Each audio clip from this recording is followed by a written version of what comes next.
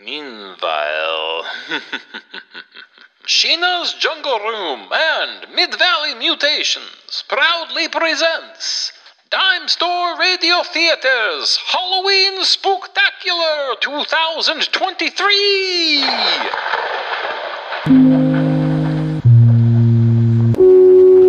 Our first installment this week, The Weird Circle, delivering Edgar Allan Poe's Murders in the Rue Morgue.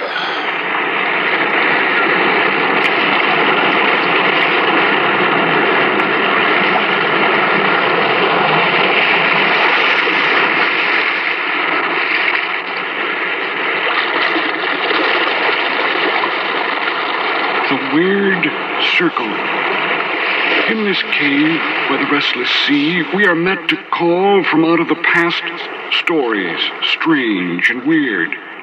Bellkeeper, toll the bell, so that all may know we are gathered again in the Weird Circle.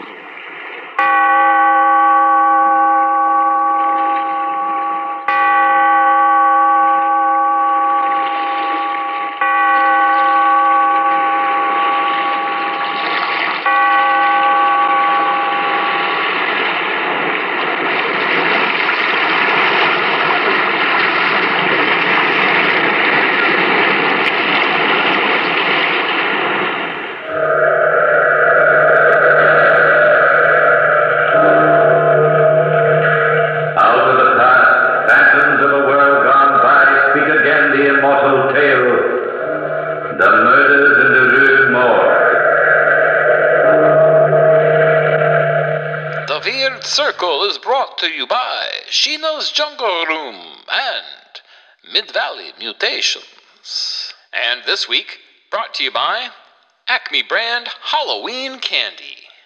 All of your childhood favorites are here. Now, smaller in size and 10 times sweeter, to keep with the changes in modern community standards. Acme brand Halloween Candy, in association with Acme Certified Dentists. Now, we return you to The Weird Circle, here on Dimestore Radio Theater's Halloween Spook-tacular 2023!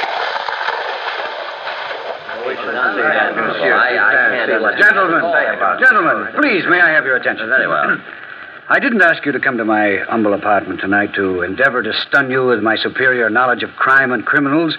I've asked you here only to prove to you that the murders in the Rue Morgue present no great insoluble mystery. Monsieur Dupin, if you think the case is so obvious, tell me, who is the murderer? He will be here shortly, Monsieur le Prefect of Police. Here? Who is it? The murderer here? In this place? Gentlemen, I give you my word as a man of honor that he will be here in my apartment at precisely 10 o'clock this evening. How can you be so sure? I have asked him to come. Oh. It is exactly 9 o'clock now, gentlemen. And in the hour remaining to us before we meet the murderer, I shall explain to you as simply as I can how I managed to arrive at my conclusion. Yes, do, Monsieur Dupin. I'm always interested in guesswork. Guesswork, my dear fellow? This is not guesswork. No? Now, gentlemen, let us retrace the case. The story begins, if I'm not mistaken, with Madame L'Espanaye and her daughter Camille on the afternoon of December 16th, 1841. Well, of course, you're correct so far anyway, Dupin. I bow, Monsieur le Prefect. Madame L'Espanaye and her daughter Camille entered the Bank of France at precisely 2:45 in the afternoon to transact important business. Ah, Madame L'Espanaye, I've been waiting for you. So good of you, Monsieur Le Bon.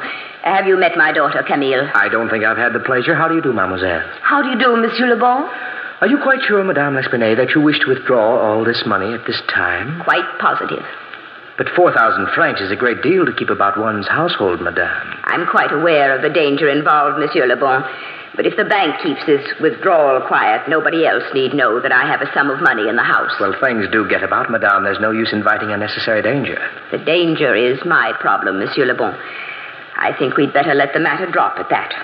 Have you Any protection against possible thievery at home, madame?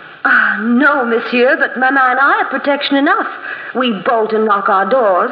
It's absolutely impossible for anybody to enter the house unless he should break the door down. But does any male protector live in the house? My husband died many years ago. Madame misunderstands me. I'm only asking these questions for your own good. 2 unprotected women living alone in a large house can invite trouble. That is our problem. If madame insists. And I do insist. Very well, madame. I have the money here. I myself will see you both home to ensure safe delivery. But let me warn you now. The minute you arrive in your home on the Rue Morgue, the Bank of France resigns all future responsibility. We understand, Monsieur Le Bon. We understand perfectly. Interesting that as well. So, gentlemen, the first step in this little tragedy was completed. Madame L'Espanaye and her daughter insisted on taking the money home from the bank. Monsieur Le Bon drove them in his carriage to their house, the large, bleak house, number 12, Rue Morgue. When they arrived there, Monsieur Le Bon looked about for the gendarme who was in charge of that particular block.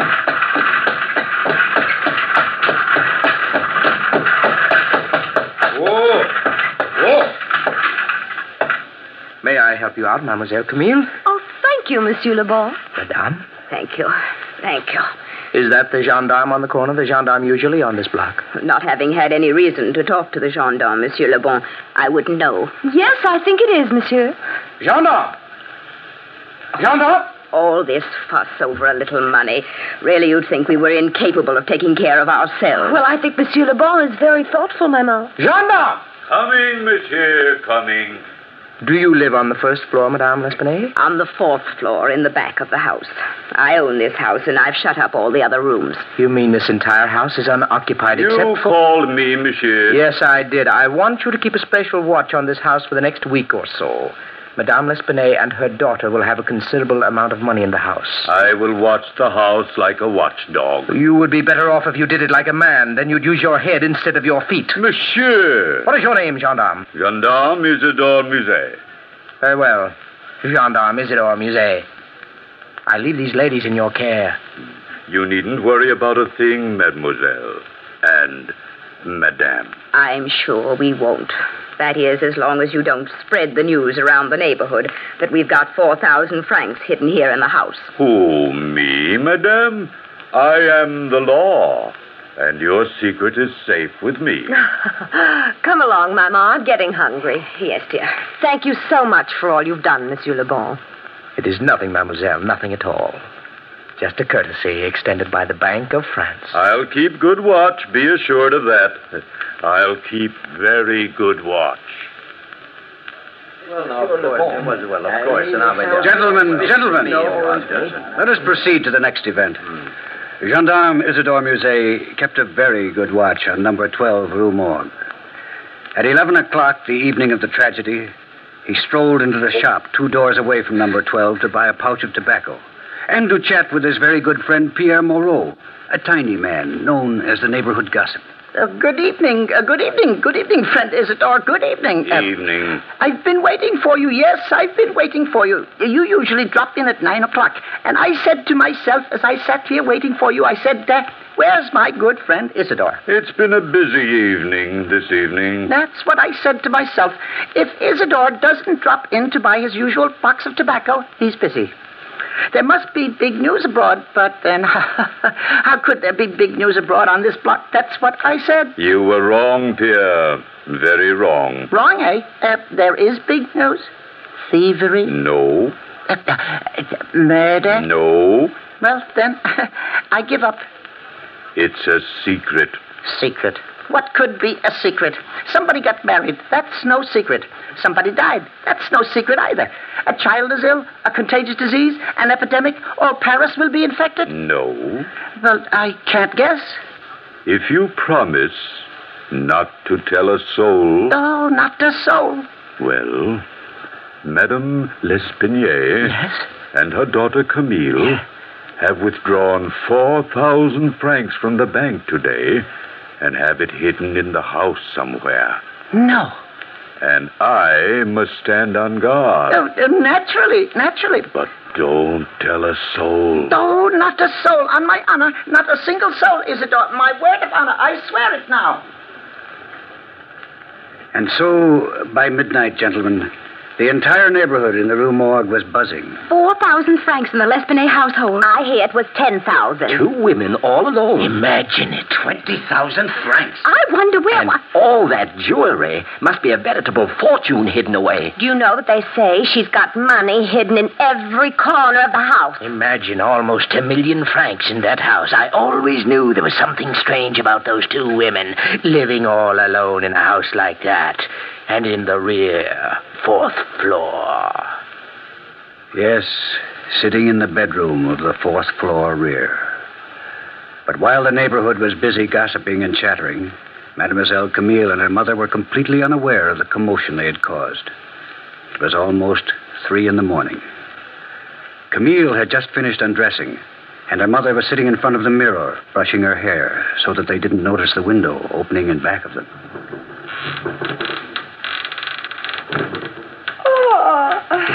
I'm so tired, Mama. Poor Camille. It's been a very busy day. You know, I thought that Monsieur Le Bon was very nice. He seems fairly affable. Oh, Mama, fairly affable. I thought he was perfectly charming. So concerned over us. No man ever gets that concerned over me. Must have been you, darling. All men see... Mama, look in the mirror. Stay calm, Camille. Don't Mama, move. he's got a razor in his hand. Don't move, Camille. Mama, quick. Let's hide. He's coming closer. Where, Camille? Where shall we go? Into the closet, Mama. Quickly, Mama, into the closet. Close the door. Mama, he'll break the door down. He'll break the door down, Mama. Watch out, Camille. He's breaking it down. Help me, Mama. Help me.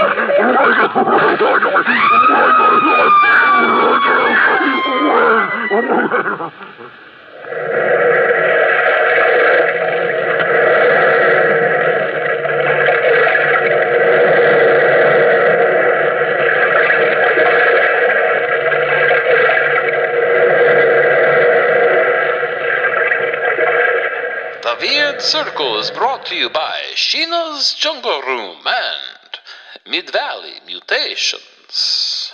And this week, brought to you by Acme brand Halloween candy. You've been seeing it on the shelves at your local grocer since the last day of school. So why not finally pick up a bag of Acme brand Halloween candy, where bulk matters more than quality. Now, we return you to The Weird Circle and Dimestore Radio Theater's Halloween Spook-tacular 2023!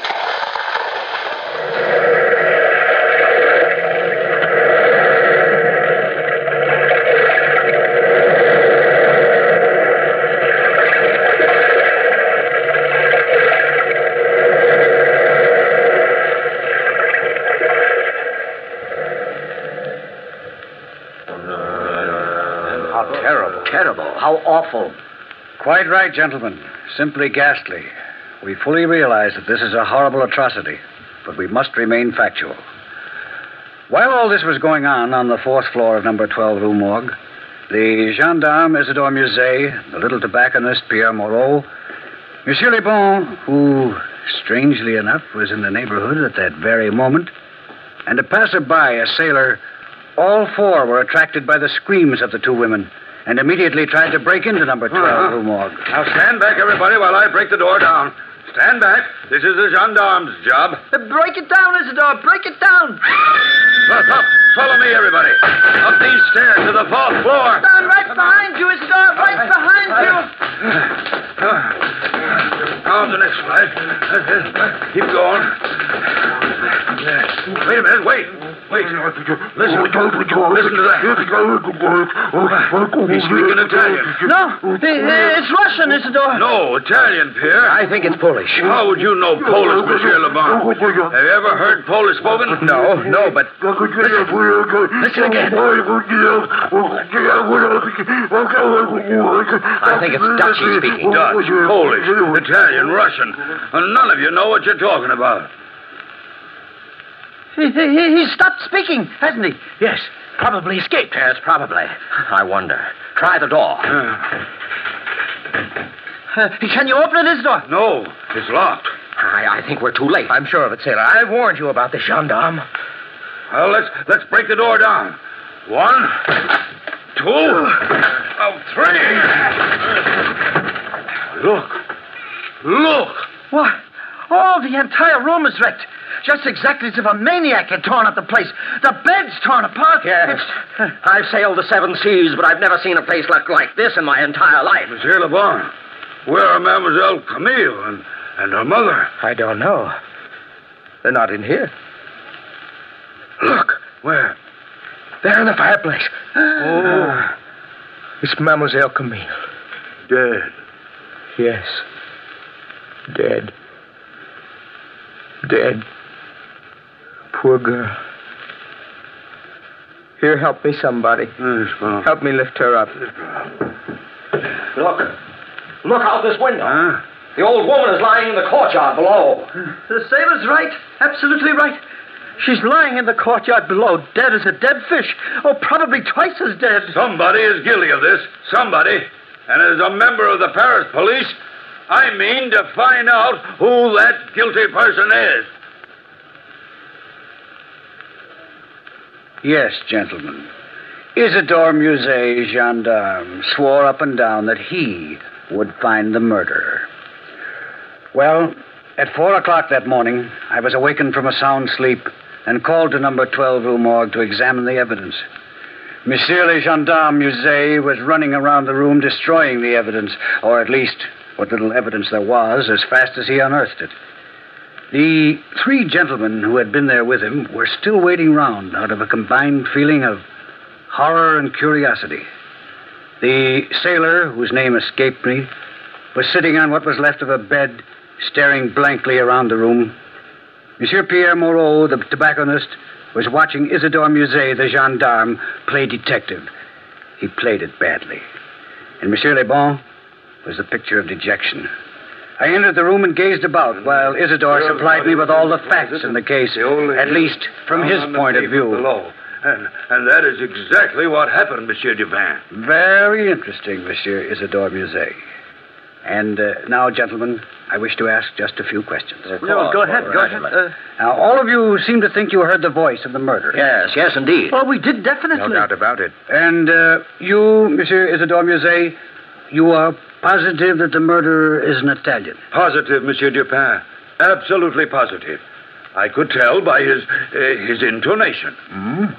Do you speak Italian? Oh, no. Definitely not. Have you ever heard Italian spoken? No, monsieur, never. But I imagine... Yes? You imagine what? Oh, I imagine it would sound like that. I see. And you, Monsieur Le Bon, you said it was Polish. Definitely Polish, without a doubt. I judge you have lived in Poland a long time yet? No, but I heard Polish spoken once. Once. Yes. That makes you an excellent judge of the Polish language. How about you, Monsieur Pierre Moreau? What language did you say it was? Russian, I thought, but that's only a guess, since I admit, and I admit it very freely, I'm not a man to hedge. I've never heard a word of Russian in my life. I thought so. And how about you, sailor? I thought it was Dutch. I don't speak the Dutch language, but I've heard a considerable amount of Dutch spoken when I was in Holland 8 years ago. 8 years ago. I don't mean to make a suggestion, Monsieur Dupin, but Monsieur Le Bon was the only man beside myself who knew about the money being kept in this house. What are you insinuating, Monsieur Musée? Insinuating? I'm an officer of the law, and I think it was very peculiar that you should just happen to be in this neighborhood at 3 o'clock in the morning. Don't you live in this neighborhood, Monsieur Le Bon? No, but I've good reason to be here. Oh, so? Suppose you tell us. Well, I was worried about Mademoiselle Camille. I was rather attracted to the young lady. And, well, I had a feeling that there would be trouble over the money. Well, I was in the corner cafe having some tea until about 10 minutes before the murder occurred. And then you strolled by the house on your way home, correct? Quite correct. My tobacco store is open all night. All tobacco stores are open all night, Monsieur Pierre Moreau. I was just walking by. I didn't steal the money. But naturally, nobody stole the money. It's in the safe behind this wall. Huh? Are you positive, Monsieur Dupin? Perfectly obvious that the money hasn't been touched. These murders were far too cruel to be instigated by man's greedy desire for financial reward. Here, let me open the safe and show you. I happen to know an interesting combination that will open any safe. I should have been a thief. So, there. That ought to open it. Oh, it did. Naturally. Now look. There's the 4,000 francs, safe and snug as a 4,000 franc group of notes should be. Well, perhaps Monsieur Lebon was interrupted in the midst of his thievery.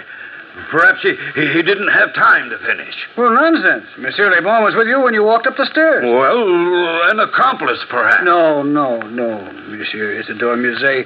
Let me show you something. Look at the fingerprints on this girl's neck. Very strong, heavy prints. And very large, too. Why, yes. The murderer must have been a giant. His hand must have been twice as large as mine, and I have a large hand as hands go. Yes. The murderer was a giant. A giant with extraordinary strength. Gentlemen, I think now I have sufficient clues. Look at this window. It's just a window. Yes, just a window with a cord on it. A broken piece of cord. Clue number 1. Clue number 2. Look at the dead girl's hand. Huh? Why? She has some hair clutched in her hand. Quite correct. And with this cord and this hair, I can find the murderer. Gentlemen, go home. Go home, get a good night's sleep, and I'll hand the murderer over to the prefect of police very soon. Monsieur Dupin, don't forget to mention that I helped you. I'm due for promotion soon. That's very extraordinary. I don't care, man. And so, messieurs, that is the story. And you have the facts. A piece of cord and some hair. The condition of the room, the strength of the murderer, the passion of the deed, the lack of motivation should all suggest to you the very same thing it suggested to me. Monsieur Dupin, you are talking in circles. Circles? So? You mean to say you still don't know who the murderer is? No, of course I don't know. And frankly, Monsieur Dupin, I don't think you know either. Oh, really, gentlemen. Really, gentlemen, you amaze me. Here, Monsieur le Prefect. Examine this piece of cord, if you will. What do you make out of it? A piece of cord, yes. Well, let me see. Well, it's a piece of... Well, nothing except that, it's been torn. Yes, it's been torn. Now, yes. Try to tear it yourself.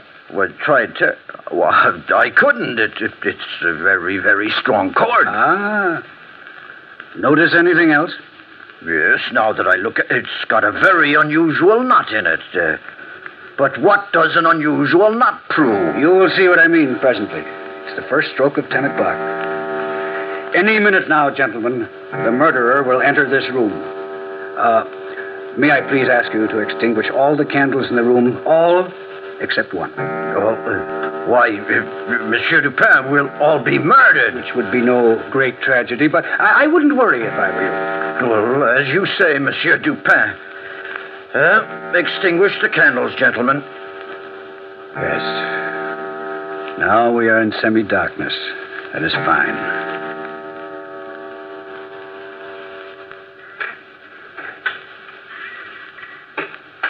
Listen, gentlemen. The downstairs door to my pension has opened and closed. The murderer is now downstairs. He is walking up the stairs. Now listen. Yes, listen. For the love of heaven. Quiet. He is coming closer. Gentlemen, are you ready to grab him when he enters? Yes, Monsieur Dupin. That is good. He is standing outside my door now, Monsieur le Prefect. Ready, gentlemen? Yes. Come in. Grab him. Let me go! Let me go! Let me go! So it is you, sailor. Help the sailor to sit down.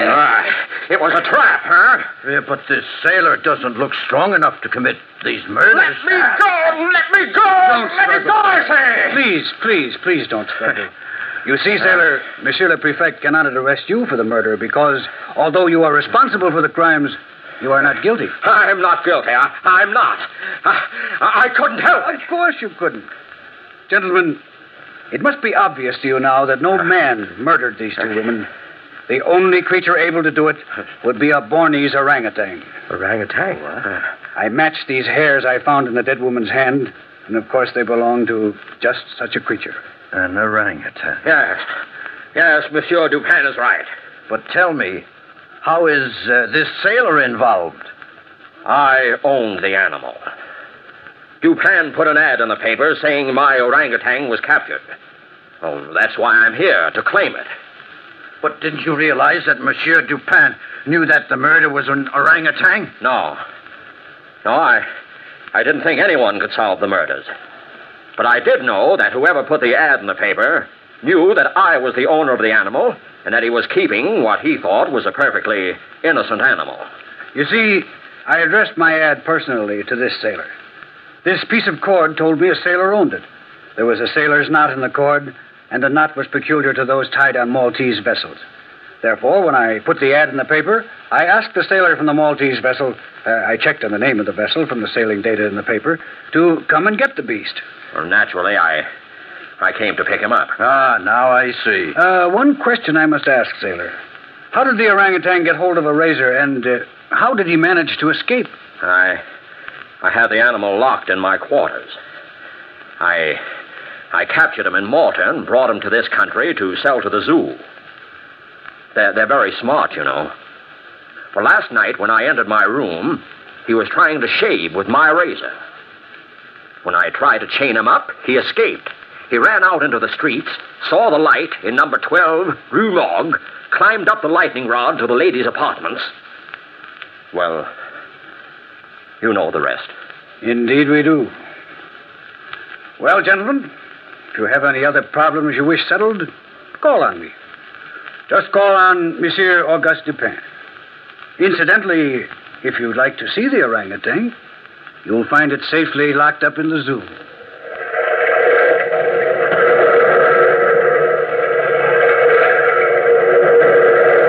Sheena's Jungle Room and Mid-Valley Mutations have been bringing you The Weird Circle. And this week, brought to you by Acme brand Halloween candy. Worried that you might find pieces of Acme brand Halloween candy for months, possibly years after trick-or-treating has ended in your neighborhood? Never fear. Acme brand Halloween candy is shelf-stable for up to 16 years. You can't call it stale. It's already called Acme. We now return you to the conclusion of The Weird Circle, here on Dimestore Radio Theater's Halloween Spook-tacular 2023!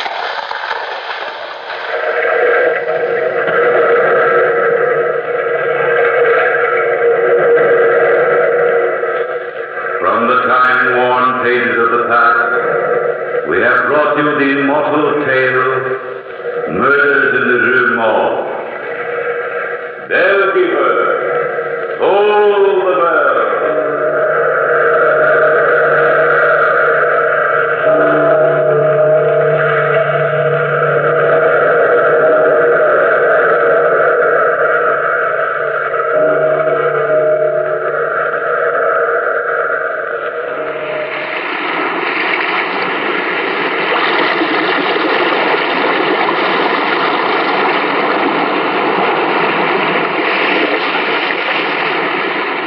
From the time-worn pages of the past, we have heard another immortal tale in The Weird Circle. Bellkeeper, toll the bell.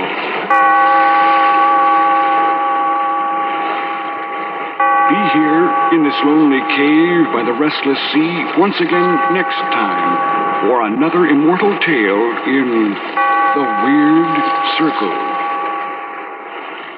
And now, for our second installment this week, we bring you The Price of Fear with the man who hated scenes.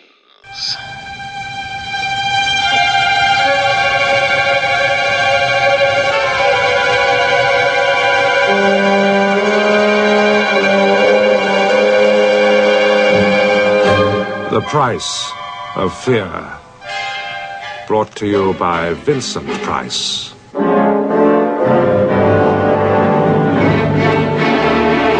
The Price of Fear is brought to you by Sheena's Jungle Room and Mid-Valley Mutations. And this week, brought to you by Acme brand Halloween costumes. We know kids are looking for something new and exciting to wear out with their friends on Halloween night, something easily recognizable when they go door to door. That's why the Acme collection this year includes the costumes kids crave: Henry Fonda, Betty Davis, the dashing Cary Grant, and Katharine Hepburn. Yes, your children will swoon over Acme's 1930s Halloween collection. Acme brand Halloween costumes. We've got you covered. And now, back to The Price of Fear.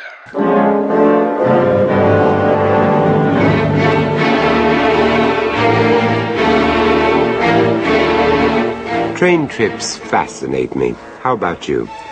If the answer is yes, then this story, which I have chosen to call The Man Who Hated Scenes, might well appeal to you. Indeed, for some of you listening, even the notion of making a long train journey across the United States will conjure up a world of limitless possibilities. The world seems yours for the asking. Right from that first whistle blow, right from the first shudder as the giant locomotive grips the tracks and pulls its human cargo away from the commonplace and the familiar towards the romantic and the unknown. Others of you, of course, might prefer to regard such a journey as simply a respite, a period of temporary seclusion, a chance to simply sit and think. My own inclinations vary, and I suspect come somewhere in between. In any event, be it in the diner of a train speeding across the states or in the kitchen of my own home, I have always considered conversation at breakfast as something of a chore. And so it was, as I watched the little man coming towards me, my feelings were a mixture of resentment and dismay. His voice proved as tentative and deferential as his general demeanor. You won't mind if I share your table? The fact that the rest of the diner was still completely empty and the stranger seemed perfectly prepared for me to refuse ultimately made no difference to my polite reply. Will you? Oh, no, please do. I'd be glad for the company. Oh, many thanks. Insomnia. Don't you know, I've been a martyr to it all my life. Oh, I'm sorry about that. But still, it's nice to know I'm not going to be the only one coming in for breakfast this early. Oh? Yes, when I came in a few minutes ago, the dining car attendant looked as though he'd just got out of his pajamas and could certainly see no reason why I wasn't still in mine. That he wasn't angry, was he? Well, let's just say not your usual service with a smile. I see. You must forgive my asking. It's just that I could perfectly well come back later if it were more convenient for them. Well, there's no point in making a scene, is there? I do so hate scenes. He glanced nervously away as the same sleepy waiter approached us from the service area. He gave his order in an apologetic, hardly audible voice. Just coffee and lightly scrambled eggs, please. Are you going all the way to New York? Oh, much further, much further. I'm travelling on the QE2. We embark on Thursday. Oh, home to England, then? Oh, no, not for a long time yet. Cherbourg first, then the Sun, the Riviera, perhaps, Italy, the Greek islands. I haven't made up my mind. Oh, I do envy you. Then you shouldn't. No? No, it's just a case of doctor's orders. It's my nerves, you know. It's any kind of excitement to be avoided at all costs. Yes. Yes, I do understand. I think you really do. For some unknown reason, I'm sure you do. So, my friend, you can imagine the kind of state I got myself into when I discovered my wife was being unfaithful to me, can't you? Your wife? Marilyn. So beautiful, so very, very beautiful. Oh, but perhaps you'd care to judge for yourself. I just happen to have it. It's only a snapshot, but it doesn't do her justice, really. But, yes, here we are. It was taken at the side of the pool, don't you know? Our pool. It's very impressive.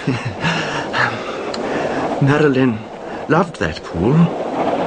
I'd accepted and studied the photograph. The sleepy waiter had returned and was grudgingly serving my companions breakfast. Yes, the girl was certainly beautiful. There was no denying that fact.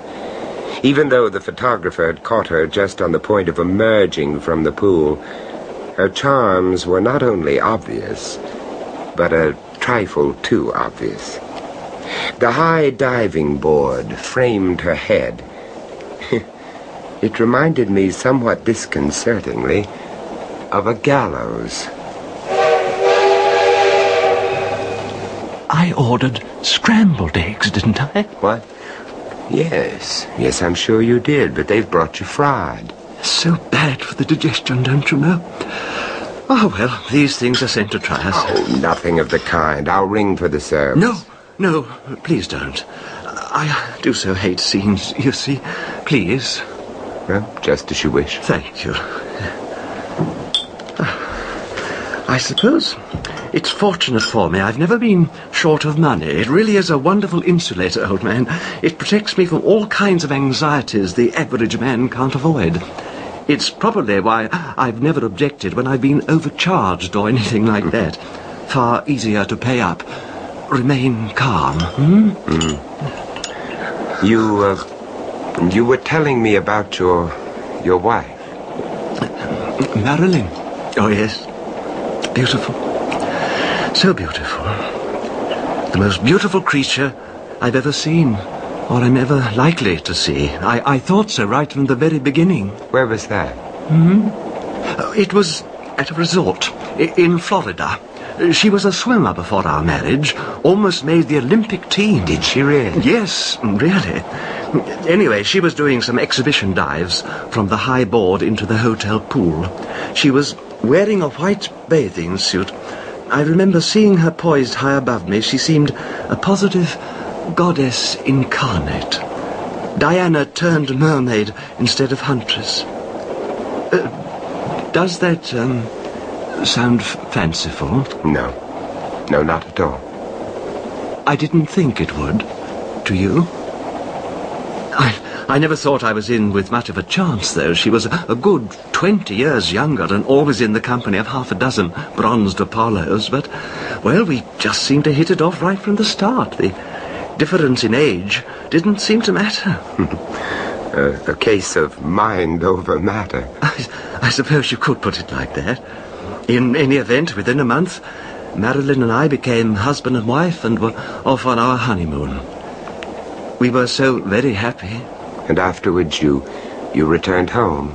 Home? It's a big Spanish type of place just outside Santa Barbara. A truly beautiful spot. I don't think I ever wanted to leave that house ever again. It gave me the seclusion and peace my nerves required. I had everything I ever wanted. And, Marilyn? Oh, for a long time she loved the place too. We'd splash about in our pool every day, and often I'd just lie in the sun and watch her diving. And sometimes Yes. Well, sometimes we'd send the servants away for the day and, if you'll pardon the expression, we'd swim in the nude. Well, it was genuinely idyllic, my friend. In an age when all the graciousness seems to have gone out of life. Idyllic. So much so that when it finally came, Marilyn's outburst took me completely by surprise. What's so surprising about it, for God's sake? And you needn't think I'm so dumb as to not realize what you're getting out of this setup, either. Getting out of this setup? Getting, yes. This place, miles from anywhere, perched on the edge of nowhere. Well, it exactly suits your ends, doesn't it?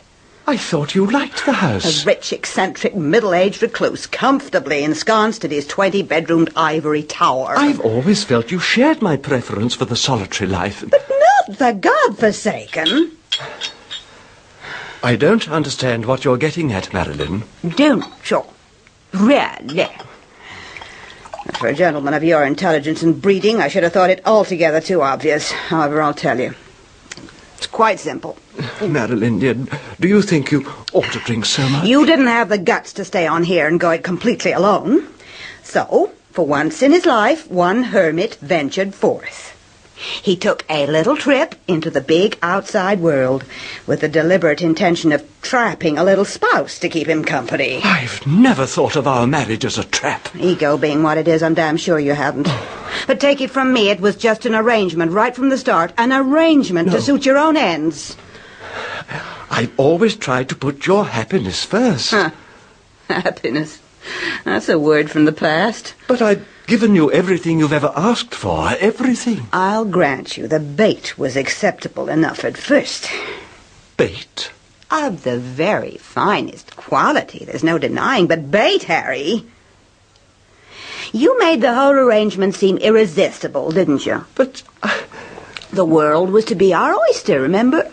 New places, new faces, forever and ever, world without end. Amen. Oh, you really had me believing it, too. Right up to the end of the honeymoon, you actually had me believing it.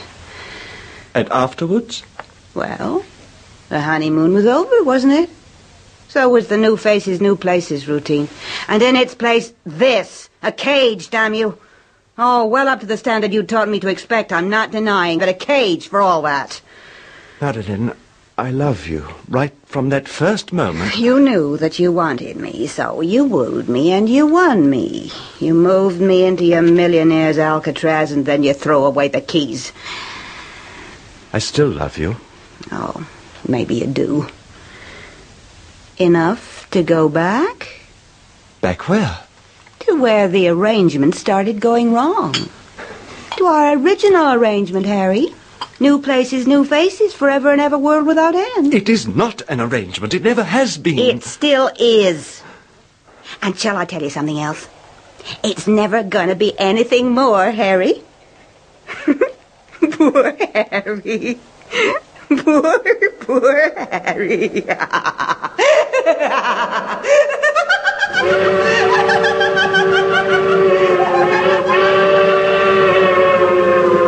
The Price of Fear is brought to you by Sheena's Jungle Room and Mid-Valley Mutations.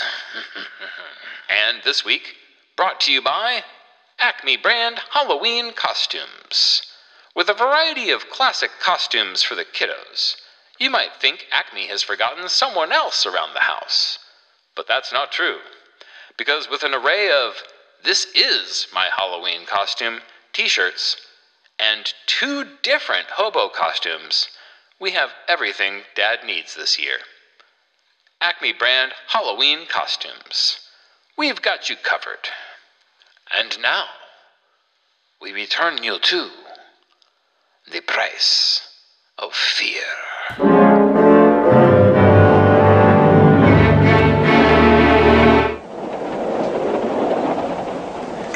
Have some more coffee? Oh, thank you. So, she got her own way, then? New places, new faces. If it had been in my power, she would have got her way. If it had been in my power, I'd have given her anything. Knowing what a person is doesn't necessarily mean you stop loving them, does it? No, I suppose not. So, you left the house? Hmm? Oh, no. No, it never came to that. Oh, it was what Marilyn had insisted upon and what I'd agreed to. A really long trip abroad. A chance for us to find each other again. Extraordinary how absolute naivety has a charm of its own. But as things turned out, it simply wasn't to be. Oh? Well, on the eve of our departure, I was taken ill. Desperately ill. As a result of the quarrel? Well, my doctor called it acute emotional stress. You see, I've never been able to stand scenes of any kind, and in this case, well, my only defense was a period of total mental withdrawal. A self-inflicted coma, if you like. It went on for a long time, over a month. And then? It refused to go on any longer. Did Marilyn stand by you? Marilyn? Ah, yes, Marilyn. Marilyn? Marilyn? Marilyn? Marilyn! It's all right. I'm here. I'm here. Oh, dear God. Marilyn. Easy now. You've been ill, Harry. Very ill. Yes, I have been ill, haven't I? I'm so sorry, Madeline. Shush. The only important thing now is that you get well again. The doctor's been very worried for you. And you? Did you worry for me too, Marilyn? Oh, yes. I worried. Oh, thank you. Thank you for worrying. Oh, shh. No, you were quite right. I'd been selfish and thoughtless, thinking only of myself. But I'll make it up to you. You'll see, I'll make it all up to you. Of course you will. By simply getting well again. Yes, that's it. Well again. Yes, and then we'll make that long trip together, eh? Just the two of us, just as we've planned to do before. No. Pardon? There's not going to be any trip, Harry. Not just yet. Not for a long, long time. But I thought that was what you wanted. It was. Well? And then you became sick. And I realized I wanted something else much more. I wanted you to get well again. So that we could always be together. Together here, Harry. I wanted this place for just the two of us. I wanted to look after you and care for you here in our own home, Harry. And I decided that the most important thing in the world for me was to make it into a real home. Not some kind of show place. What? Not some kind of domestic hotel either, where everything gets done for you at the press of a button. I'm not sure I understand what... It's perfectly simple. I got rid of the servants, Henry. The servants? We never really needed them. Don't you see? It was they that came between us, Harry. Our only real happiness came when we were allowed to be alone together. But how are we going to manage without that? Easily. I've already arranged it all, and it's working wonderfully.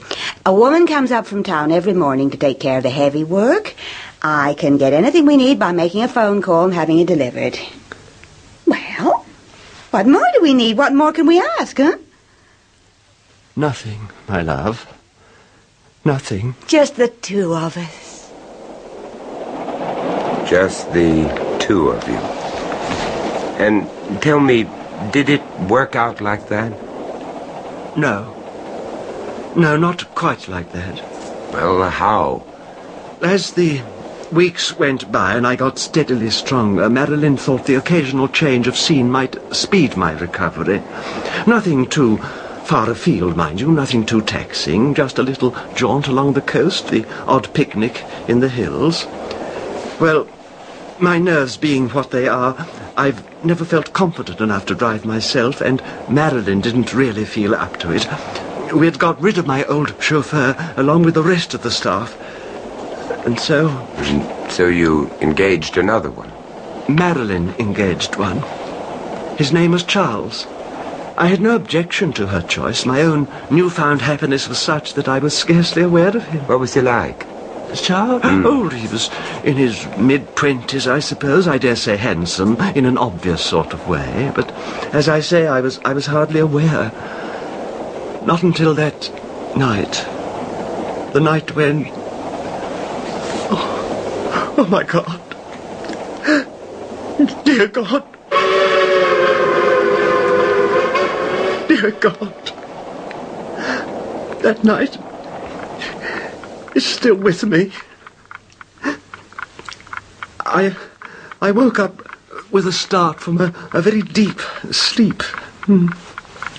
Marilyn had taken care to give me my usual quota of sleeping pills, but for some reason on this particular night, they hadn't done the trick. Perhaps it was meant. Well, for several minutes I just lay there, perspiring heavily, getting my bearings, aware only of the ticking of the clock. Then I called out for Marilyn.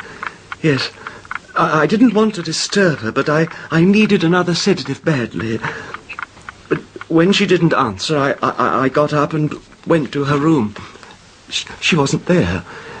At first I thought she must have got up for something too, until I saw her bed hadn't been slept in. It was almost 2 o'clock in the morning. I was a little alarmed, so I began to look for her. Marilyn? Marilyn? It wasn't until I reached the downstairs living room, which opens onto the patio, that I heard voices.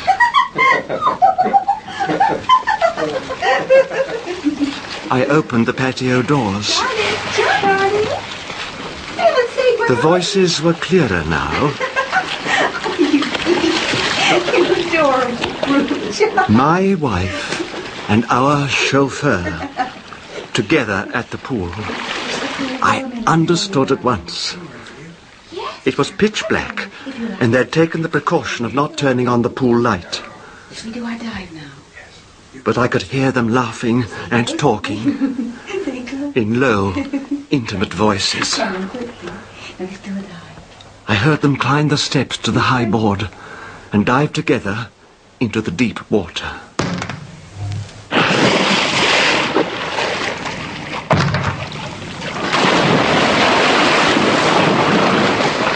I stood there, heartsick. The effort to simply hold on to myself was unbearable. My first instinct had been to rush out and confront them, but I couldn't bear the thought of such a scene. So instead, I waited until they eventually left the pool. They lay together in each other's arms, not 10 feet from where I stood. I listened. Why did you ever leave me? Oh, I don't know. I did then. At the time, it seemed the only possible answer. But I know I never stopped loving you, not for a single second. Which, in a funny way, is why I had to leave you in the first place. That doesn't make sense. Let's just say an instinct, shall we? Instinct? Yeah. The kind of life we were living together must one day have killed that love. It wasn't so bad. Wasn't it? Diving exhibitions at second-rate summer resorts, the odd gala. Hardly enough to keep body and soul alive. Endless drag from one dreary hotel room to the next. So you sold out and settled for this instead. Oh. I'm sorry. I didn't mean it to sound like that. I settled for both of us, Chuck. Oh, but you still don't know whether to believe that or not, do you? To believe that I only ever wanted this for us. All along. I don't know what to believe. When I'm lying here with you like this, well, it's just a sharing you with him, I suppose. Seeing you together. Catching the odd, unexpected glimpse of you both in that damn driving mirror. Seeing him look at you that way, as though you were really his. Seeing him reach out to touch you. Chuck. Seeing you smile back. Seeing you return the touch. Please but don't. worst of all, knowing that though you're lying here with me now, in a little while you'll be gone. Because there's still some part of you that belongs to him. Not belongs. It never has. It never can. It never will. I wish I could be sure of that. He's a sick man, Chuck. Sicker than he even suspects. A year, 2 years, a little longer maybe. But it's not so important, is it? We can wait. Because we know that one day there's only gonna be us, Chuck. All this and us. Just the two of us. Just the two of us. Hold me. Hold me close. What did you do? Do? Oh, the conventional thing, I'm afraid. The next day I engaged a firm of detectives. To make inquiries about Charles.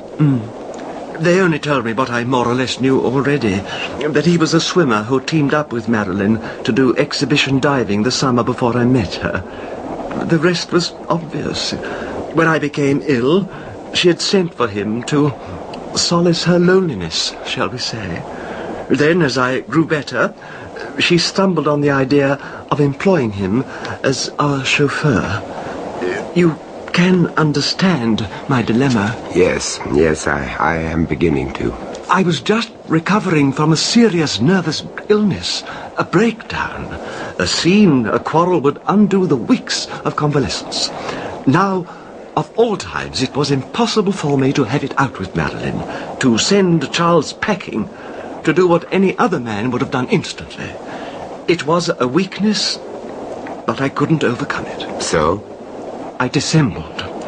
I pretended I knew nothing. I waited. Sheena's Jungle Room and Mid-Valley Mutations have been bringing you The Price of Fear. And this week, brought to you by Acme brand Halloween costumes. 15% fewer slutty costumes with 85% more empowering ones. Acme brand Halloween costumes. Or for the rest of the year, too. We don't judge. And now, prepare yourselves for the conclusion of The Price of Fear.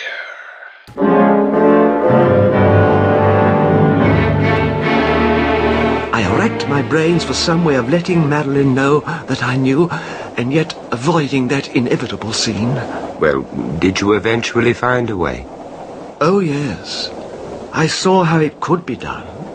Quietly, without any fuss. Tell me about it. Oh. Well, Marilyn wanted to go to the movies in Santa Barbara. I declined, but said Charles should drive her, as I didn't like her to be out on her own at night. She saw me to bed and watched me ostensibly taking my sleeping tablets. I heard the car drive away and imagined handsome Charles, Chuck, sitting confidently beside her at the wheel. And after a while, I got up. I had plenty of time. Plenty of time for what? To arrange the hint. The hint that would let them know when they got back that I was fully aware of what was happening between them. Oh, go on. It was well after midnight when they got back. Very dark. A hot, sultry night, just the night for a swim.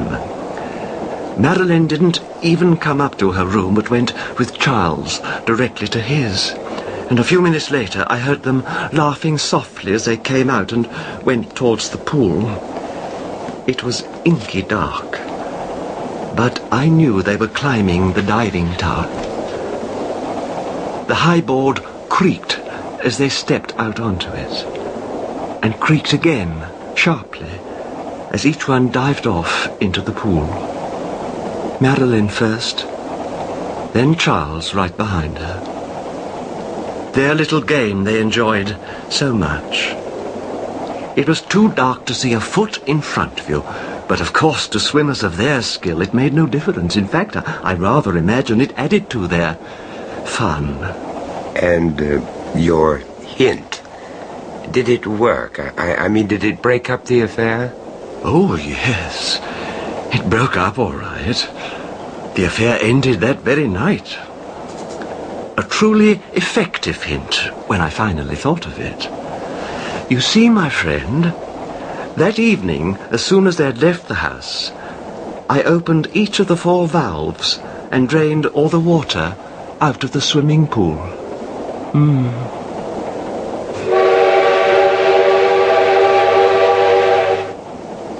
The man watched me. Waited.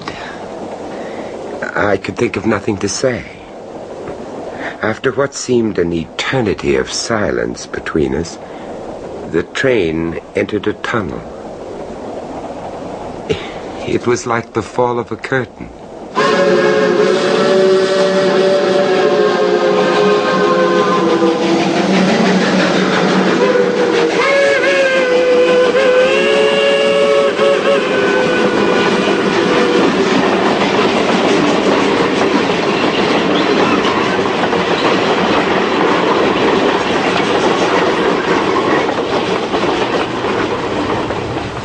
That was Vincent Price, bringing you the last in this series, The Price of Fear. Also starring in The Man Who Hated Scenes was Peter Cushing with Diana Olson and Steve Preston. The Man Who Hated Scenes was first recounted by Robert Arthur, dramatized by William Ingram, and produced by John Dias.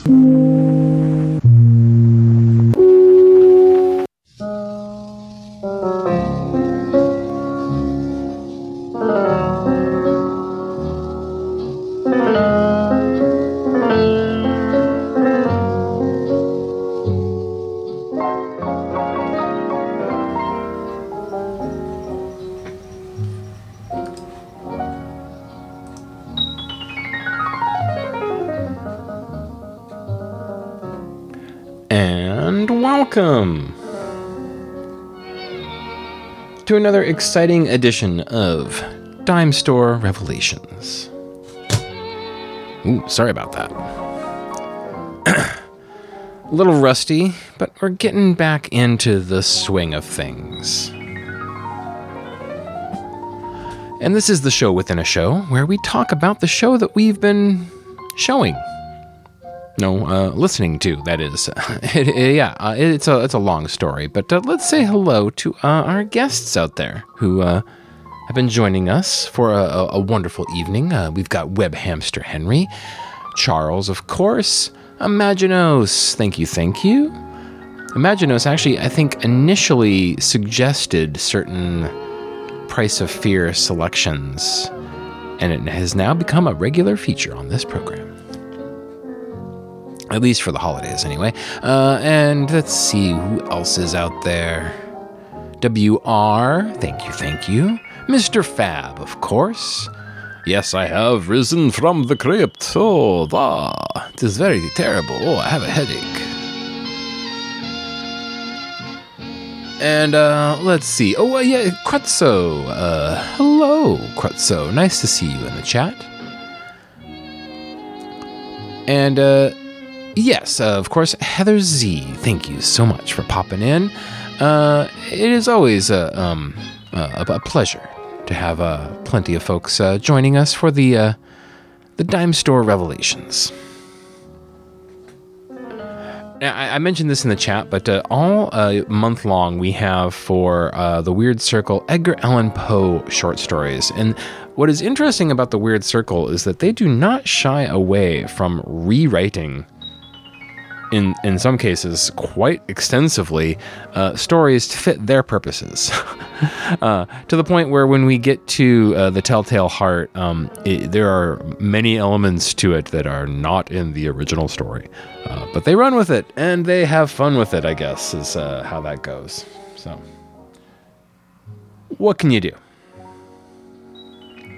And then in the Price of Fear slot, I thought, this year, why don't I do all stories where Vincent himself is a character in the story? And I think in this case, he's the least of the characters that he will play.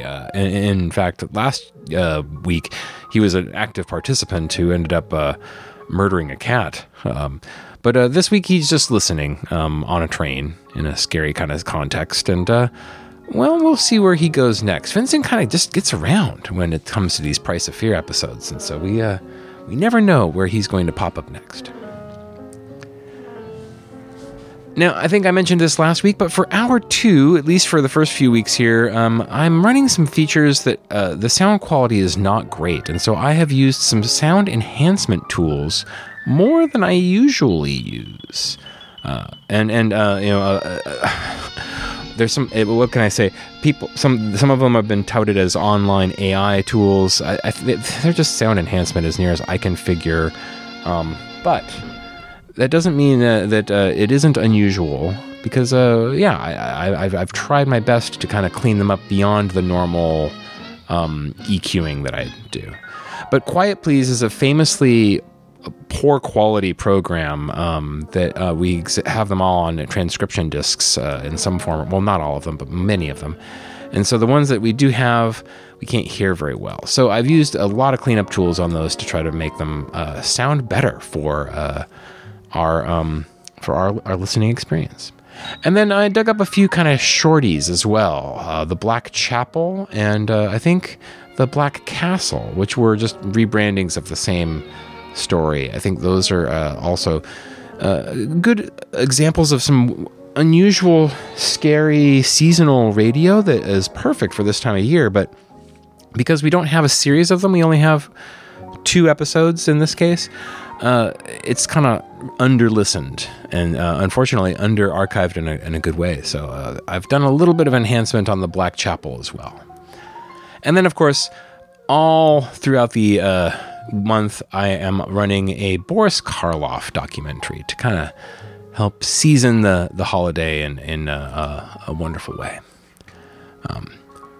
Yes, Peter Cushing and Vincent Price together. Yeah, that is a very cool episode, not just for kind of like the eerie tone that it sets, but that pairing for radio. Yeah, they should have done more. Yeah, pardon everyone, I'm a little under the weather, trying to hang in there as best I can.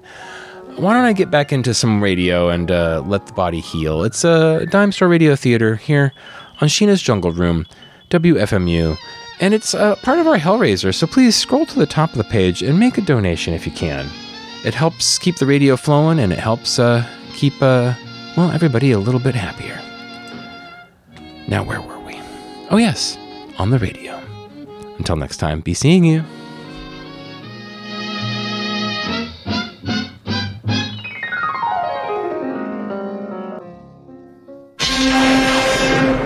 When Boris Karloff accepted the role of the monster in Frankenstein, little did the 43-year-old actor realize the impact the film would have on his life and on the audience.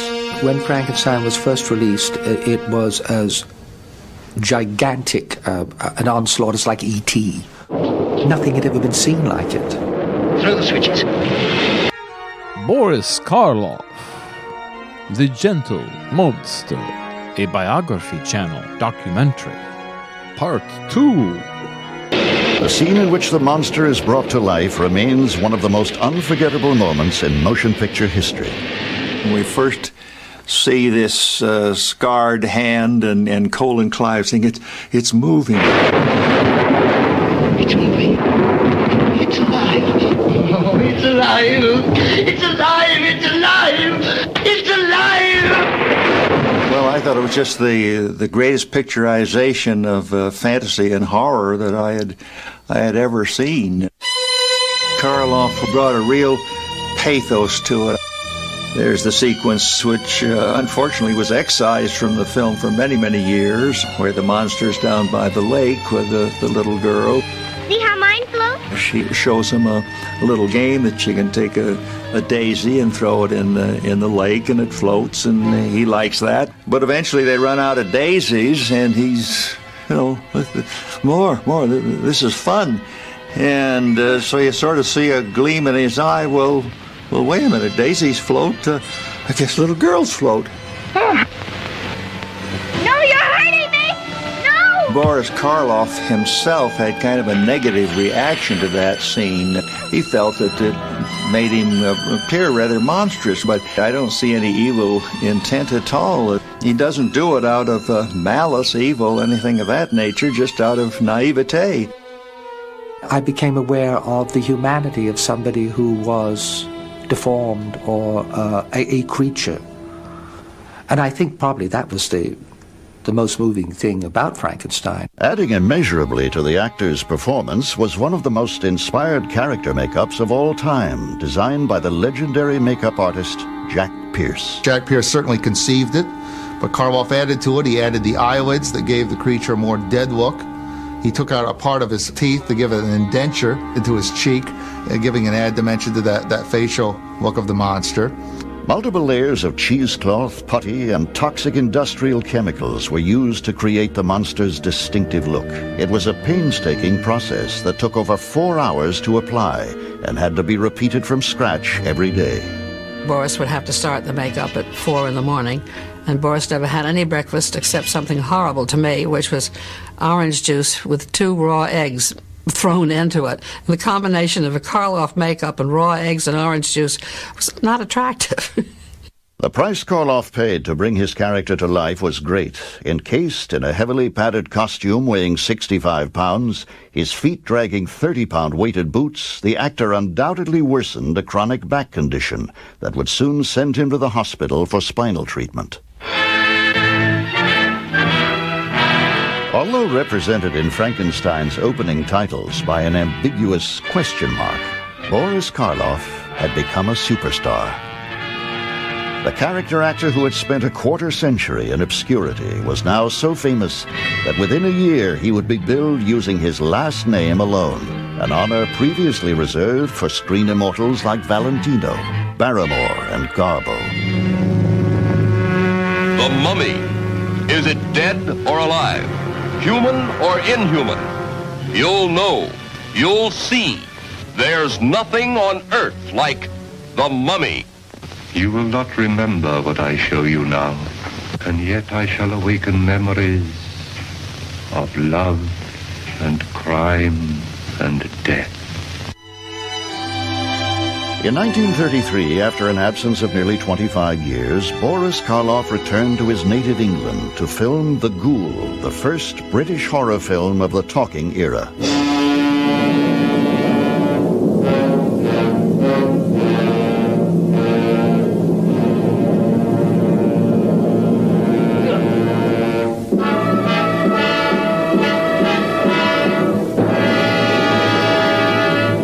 It was during this trip that the former Billy Pratt was reunited with 3 of his surviving brothers. Brothers who had to accept the fact that their black sheep sibling had made good in the world. Returning to Hollywood and in great demand, Boris expanded his range with diverse and memorable portrayals. As the religious fanatic in John Ford's The Lost Patrol, and as the anti-Semitic aristocrat in The House of Rothschild. Your bid was received, Mr. Rothschild. But to put it as delicately as possible, it was thrown out, shall we say, on a technicality. You mean, in brief, I am a Jew? Likewise, in brief, I do. In 1934, Universal Pictures had their 2 leading horror stars back under contract, and they wasted no time in teaming Boris Karloff and Bela Lugosi in a series of now classic films.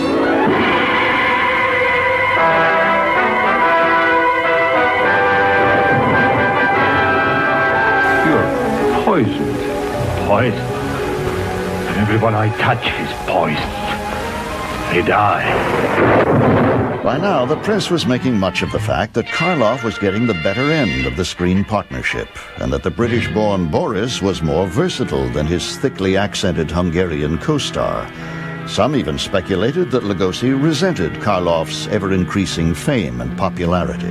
Their professional relationship, as far as my dad told me, was one of respect for each other.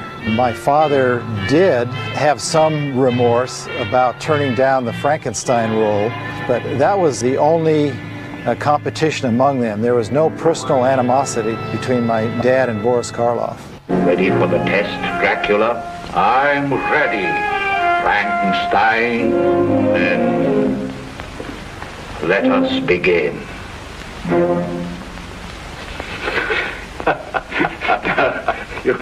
You understand, Bela, don't you?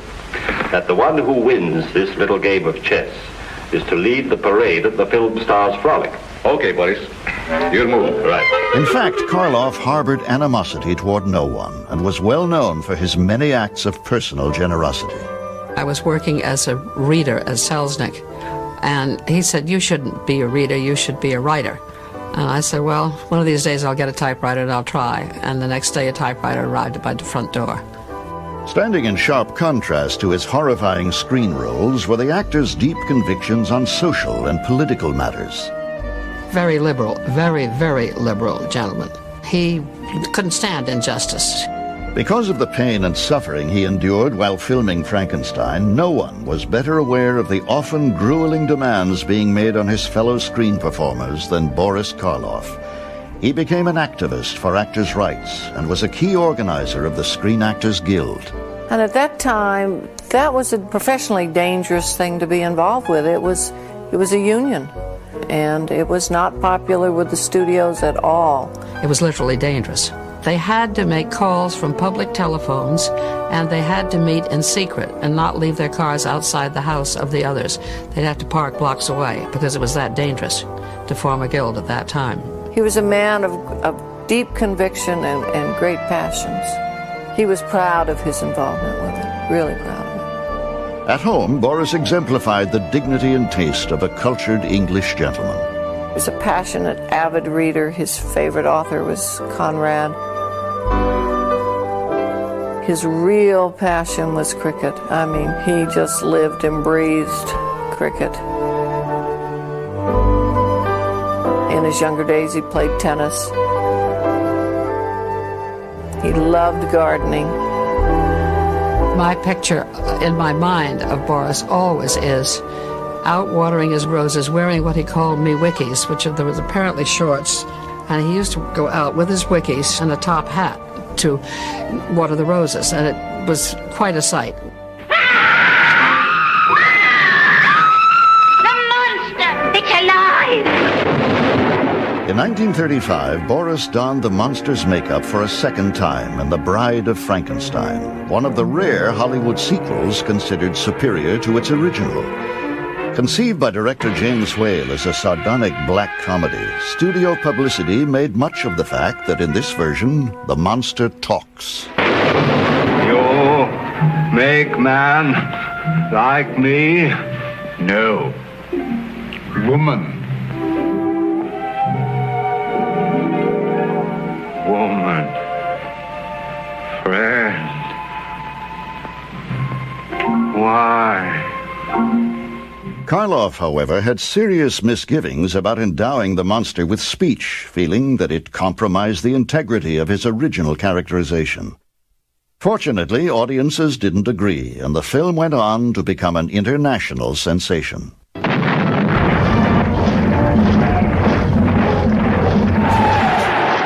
But the tide of the world market was changing. The storm clouds of war gathering over Europe prompted public concern over the effect Hollywood horror films might have on national morale.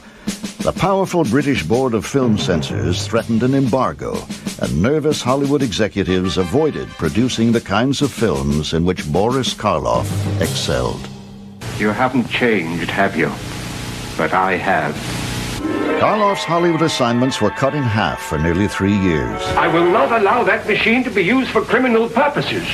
His parts now tended toward B pictures, usually the bottom half of double bills and kiddie matinees. The monster boom of the early 30s had gone bust. But Boris had known tough times before, and just like Dr. Frankenstein, he knew that nothing stays dead forever. Boris Karloff, The Gentle Monster, a Biography Channel documentary. We'll return next week on Dimestore Revelations. Tune in and follow the story.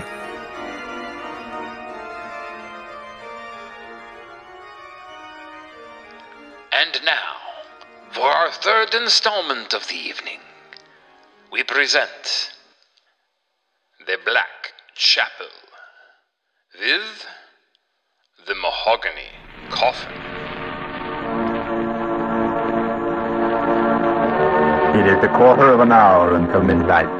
Time for us to go to the Black Chapel.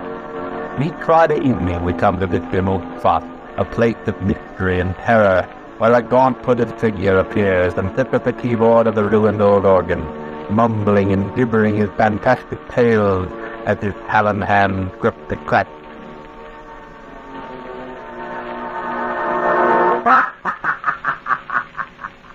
Little do they know. Little does anyone know the facts about the mahogany coffin. Yes, the mahogany coffin. Maybe you'll want one like it. Yes, maybe you'll want your coffin to be just like it. So soft and peaceful. Just the full for a good night's sleep.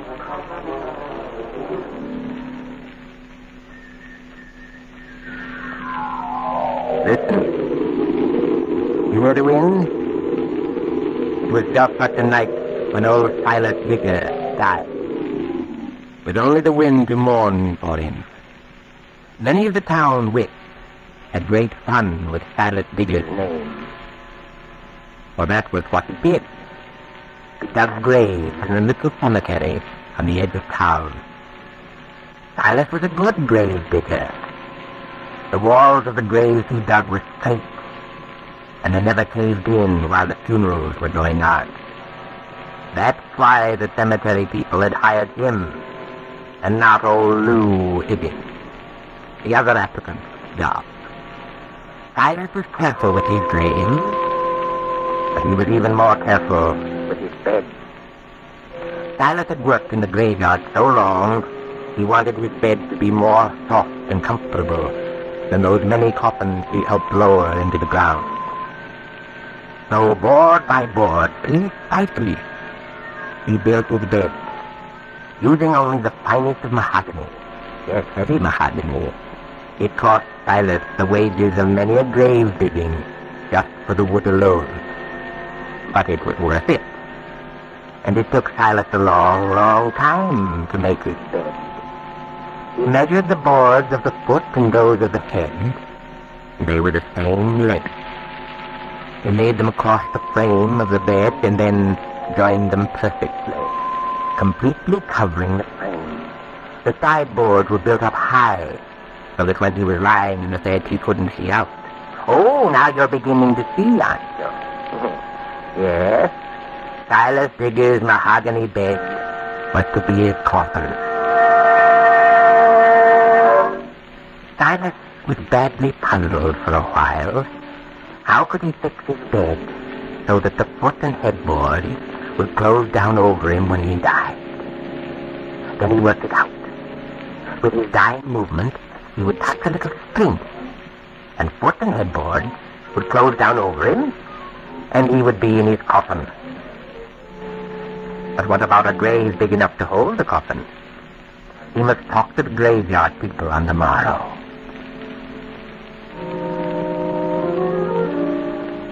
Silas bought 2 lots side by side in the graveyard, and when he wasn't busy digging other people's graves, he worked carefully on his own. Yes, he was digging his own grave. Finally it was done, and now all there was to do was to die. Yes, die in his own bed, and with his dying movement, turn it into his coffin. When they saw the bed folded over him, they would know. And when they started to dig in his 2 graveyard lots, they would find everything in readiness. For he had just laid a few thin boards over the open grave and covered them with dirt. But Silas didn't die. No, not yet. All these years, old Lou Higgins had hated Silas, hated him beyond reason, and all because Silas had gotten a job at the graveyard, and the cemetery people had told Lou that he should have the job if Silas ever wanted to quit. Lou decided finally that there was only one way to make Silas give up that job. Silas would have to die. and Lou would see to it till he did. Sleeping continually in the graveyard, old Lou found out that Silas owned 2 lots and had already dug his own grave. Yes, and it was covered with only a few thin boards and a little dirt. He had an idea. Yes, Lou had an idea. He smiled as he thought about it. Silas was lonely, so he made friends with the wind that blew in the graveyard.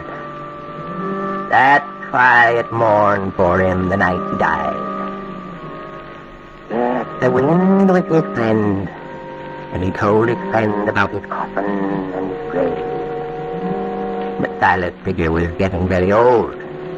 He was slow in his work. And it was long after dark. He was still lifting spade after spade of dirt from a pauper's grave. It was hard work, yes, very hard. And his old bones ached. His skinny legs shivered in the cold and his teeth clicked as he asked his friend the wind about the darkness. Finally, he was through. And he slowly started home when he decided he would walk by his own grave. In the darkness, his friend the wind, in a playful mood, blew just a speck of dirt in his already watery eyes. He blinked, began to chide the wind for its prank. And then he heard old Lou's voice. "Silas, over here. Help me. Help me." Silas was startled at that voice. What was Lou doing here in the graveyard? What could be the matter with him? Silas started toward that voice, and before he knew it, he walked out onto his own grave. The thin board gave way, and with a shriek, down he crashed.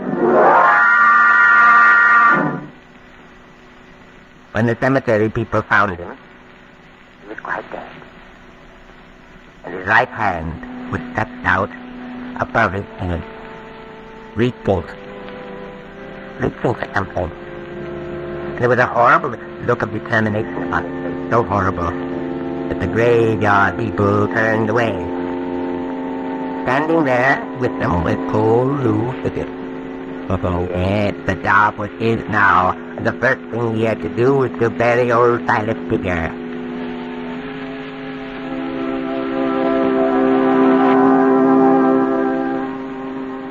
When he tried to put Silas into a little cheap pine coffin, he wouldn't fit.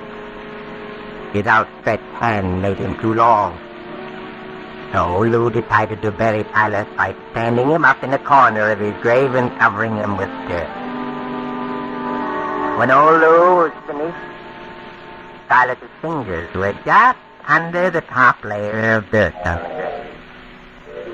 That night, about 2 hours after sundown, the wind began to blow.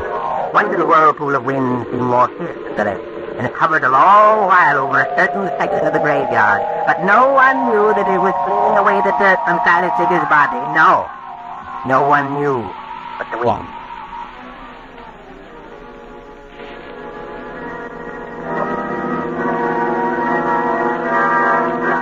Old Lou Higgins had come to Silas Figure's house to live. And I noticed the bed was so beautiful, so soft, so peaceful. Not at all in keeping with any of the other furniture. He wanted it about it, the rich mahogany panel, the deep sideboard, and no, he wouldn't roll out of that bed. Then it was getting late and he had work to do tomorrow. It was going to be night to sleep in such a splendid, comfortable bed. Yes, such a splendid bed. The covers were warm under old Lou's skin. Nice and warm. The wind outside was cold. It sounded angry as it swirled around the corners of the house. Then of a sudden it was quiet. There came a deadness of sound so complete that Lou could hear his own heart beating wildly in his withered breast. Paralyzing chill came over him. I could go to the floor, searched to his brain. What was that? Sounded like the front door. There must be a plank of the wind. No. Then it was again. It was the door. It was coming open. He could feel the wind as it surged through. anxious to get inside. After the wind whirled around the lonely house, it moaned in anger. It heard something on and on. And again the voice of the wind was quiet. There. The old man heard them. Those were footsteps. Slow, heavy footsteps. They scraped across the floor. Then, after a long and thin step. Then a crump. Now the steps came closer. A long, sickening scrape and a heavy crump. Something was coming to his bedroom door. Now no sound at all. The unearthly stillness that he could actually feel. His heart was pounding wild. He choking his throat. He couldn't breathe. He couldn't see. He could only wait and listen. His eyes straining out into the darkness. There was a sound. The doorknob was turning. Now the cat slid back in the lock. The old door squeaked slowly. Then came the wind. It squeezed through the tiny crack and rushed into the room. Old Lou could feel it angrily brush across his face. Now the door burst full wide with the angry wind again. And again, there came that silence. The wind was waiting. Old Lou Higgins, too, was waiting. There was nothing else to do but wait. He was conscious only that his pounding heart was choking back his screams. There it was again. Closer. The revolting scrape. Then the heavy crump. Another scraping sound. Closer now. Then the crump. The old man could see a form in the darkness. Black a spot in the blackness of the room. Something heavy was trying to climb over the sideboards of the bed. There he felt it. It was cold and stiff and very awkward. He could see it now. Ghastly white. Cheek with dirt. One arm above his head. It was the corpse of Silas Digger. He found his voice as Silas fell across. He screamed into the blackness. He screamed again and again as the dead body rolled across him. And then there was only the wind that died a deep, long sigh, so it was a final breath released after a job was done. For as the wind rushed out of the room, the head and the foot of the bed slipped quietly together, leaving Silas Digger safe in his mahogany coffin. Safe. With company, too. Yes. With company.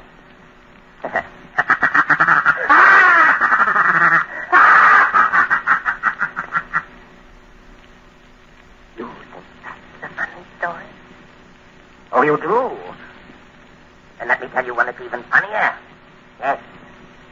Let me tell you the sinister tale of a strange bequest. Yes, the sinister tale.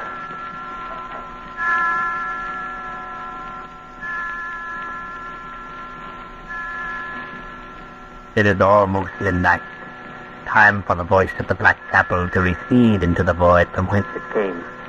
Each Friday evening at a quarter of an hour before midnight, we come to this remote place, the Black Chapel, and listen to the hooded figure who sits at the keyboard of the ruined old organ, gibbering his fantastic tales as his talon hands grasp a cracked key. Listen next Friday evening for the sinister tale of the strange bequest. This is the Columbia Broadcast. And now, for our fourth and final installment, Dimestore Radio Theater's Halloween Spook-tacular 2023 presents Quiet, Please. This, the room where the ghosts live. Quiet, please. Quiet, please.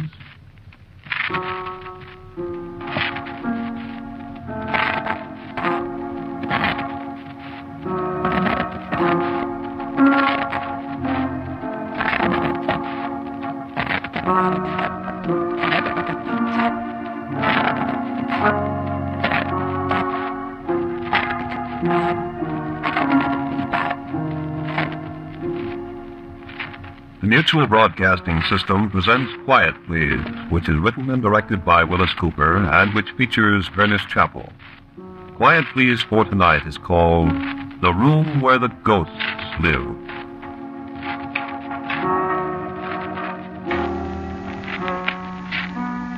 Quiet Please is brought to you by Sheena's Jungle Room and Mid-Valley Mutations. And this week, brought to you by Acme brand Halloween flashlights. While our orange and black plastic molded flashlights with the pumpkin motif is certainly charming enough for any Halloween safety enthusiast, the fact that this baby puts out 3,000 lumens of dark annihilating power will guarantee that your child will always be seen, if they use an Acme brand Halloween flashlight, that is. And now, back to Quiet Please. No. No, I won't let you take me out of the house.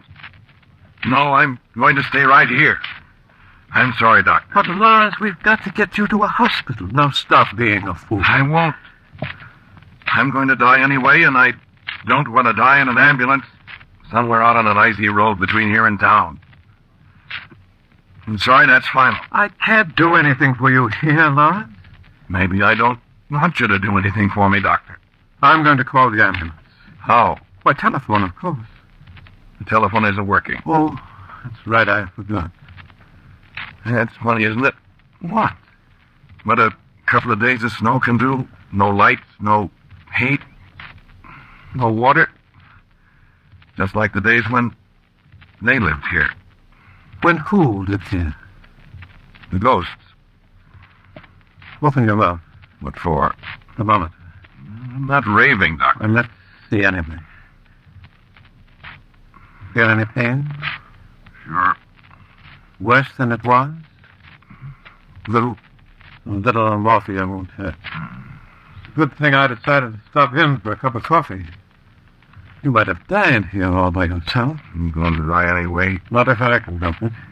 Can't help. Well, stop that nonsense. May I have your ball? Come on. All right, now. That'll relieve the pain in a minute or two. Okay. I could take you to the hospital in my car. No. And I think I will. No. Lawrence, what got into you? What do you want to die for? Take from ours. No, not yet. There's nothing wrong with you. You've been the happiest. You've got everything to live for. No. Then you go and shoot yourself. Yep. Where did you get this pistol, anyway? Yep. Didn't you know it was loaded? Sure. That powder and ball have probably been in there for 50 years. Longer than that. What? Longer than that. Well, there's no telling what kind of infection you can get from that bullet. No. No, asshole. You see that thermometer? High temperature, huh? Yeah, it's just pretty hungry. I guess you're not going to the hospital after all, now. No, I told you that, Doctor. I couldn't move you with that higher temperature. That's fine. But I told you I wasn't going to be moved anyway. So you see... Who gave you this pistol? A British colonel. What British colonel? His name's on the lock plate. Lieutenant Colonel Robert Charles Graves, 17th Regiment of Foot. 1774. What? Ancestor of the father gave it to you? No. He gave it to me himself. Yesterday. Lawrence, how could he? He's one of the ghosts. I see. No, you don't. I'm not delirious, Doctor. He really is. No. Just relax, Lawrence. Of course. I'm going to die anyway. Isn't that so? I'm afraid it is. Good. Lawrence. What? Why did you do it? Well, I'm not sure whether I did it on purpose or not. I wanted to, but maybe it was an accident. Or maybe what? Maybe one of the ghosts. No, I don't think so. I guess it was an accident. I'm glad, though. But why? On account of Melanie. Melanie? Melanie who? Who was Melanie? Melanie is a girl who lived here 170 years ago. What? And who still lives here.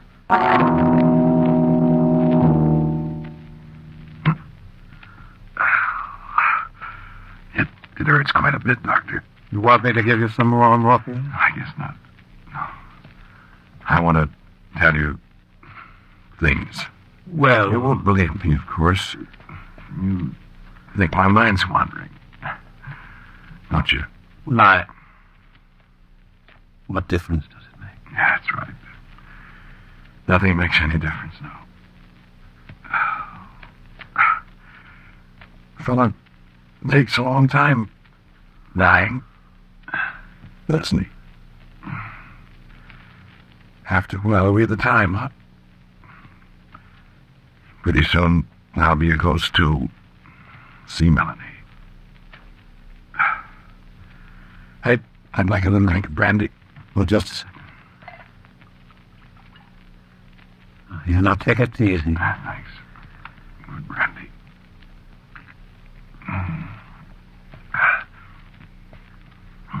Wish I could take some along. It's good.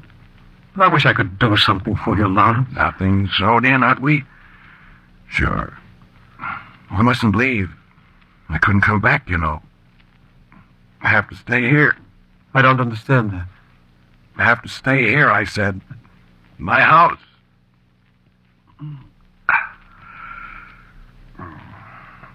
What was I talking about?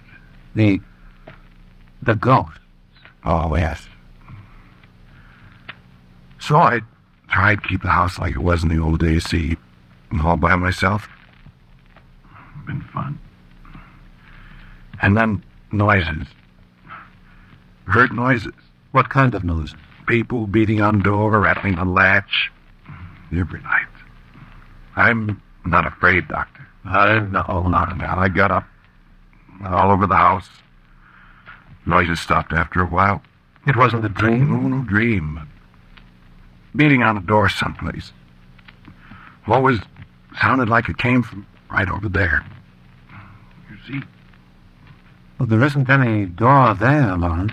That's what I thought. My hands are cold. I'll build up the fire. No. I know what it is. I haven't got much time, huh? Have I? No, I haven't got much time. I have to hurry. Shut your eyes so you can see what I saw. I mean, I didn't see because it was dark. So, when you shut your eyes, you feel the way I felt. Huh? All right, Lawrence. I walked all over the house, lights on. No sound, no hammering on door. No door. I turn off the lights, it starts again. From right over there. I turn on the lights, no door, no noise. Then I get an idea. I turn off the lights again. I walk over where the sound comes from, and there is a door. And I think I hear a woman crying, and footsteps and furniture being shoved around. I said I wasn't scared, didn't I? Well, I was then. You can be scared too, finding a door where there isn't any door, and there's somebody on the other side. But that's the outside wall of the house, Lawrence. No. What? There's a room there. The room where the ghost... Well... You see? No, I don't. I didn't know it, too. You got your eyes shut? Yes. If you could hear the noise, like I heard it. Grabbing, pounding. People pushing their shoulders against the locked door. And I could smell smoke. You see, I didn't know about the ghosts then. Well, how do you know now? I'm trying to tell you. I'm sorry. Keep your eyes shut. I want you to feel the way I felt. Couldn't believe. I reached for the lights again. I turned them on. Nothing happens, just nothing. Except pounding on the door. Slower now. And a woman crying. And I hear her screaming. Don't screw, she said. It's French, it means help, help. And I heard her voice again. Frightened. I hurried up for what she said. That's French too, means open the door. So they tried to open it, and it was locked. And they were pounding, and she was coughing. And at last I found the key. I yanked the door open. And the ghost came out. And the lights came back on. There wasn't any door. There wasn't anybody in the room with me. And I heard something. Somebody walking across the floor down the hall. So I turned and went down the hall after the footsteps, down toward my room. And I stopped dead. Because the door to my room closed and somebody locked it. You dreamed that? No. It was locked from the inside. So was every other door in the house.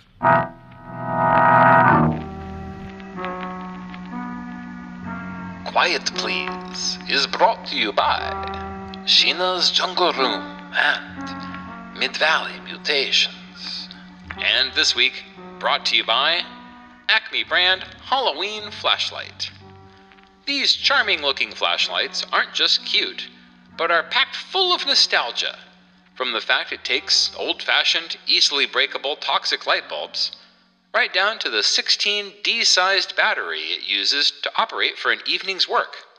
The nostalgia is so intense when you use our flashlights that we recommend you don't have them turned on for longer than 6 minutes at a time. Acme brand Halloween flashlights. Exploding with nostalgia. And now, back to Quiet Please. That couldn't be. Try the doors. Open your eyes and try the doors. Go ahead. Lawrence, No, go ahead. I'll keep on talking. You have to believe me. Go ahead. So, what did I do? I lay down here on the davenport with the lights on. I tried to think, and nothing made any sense.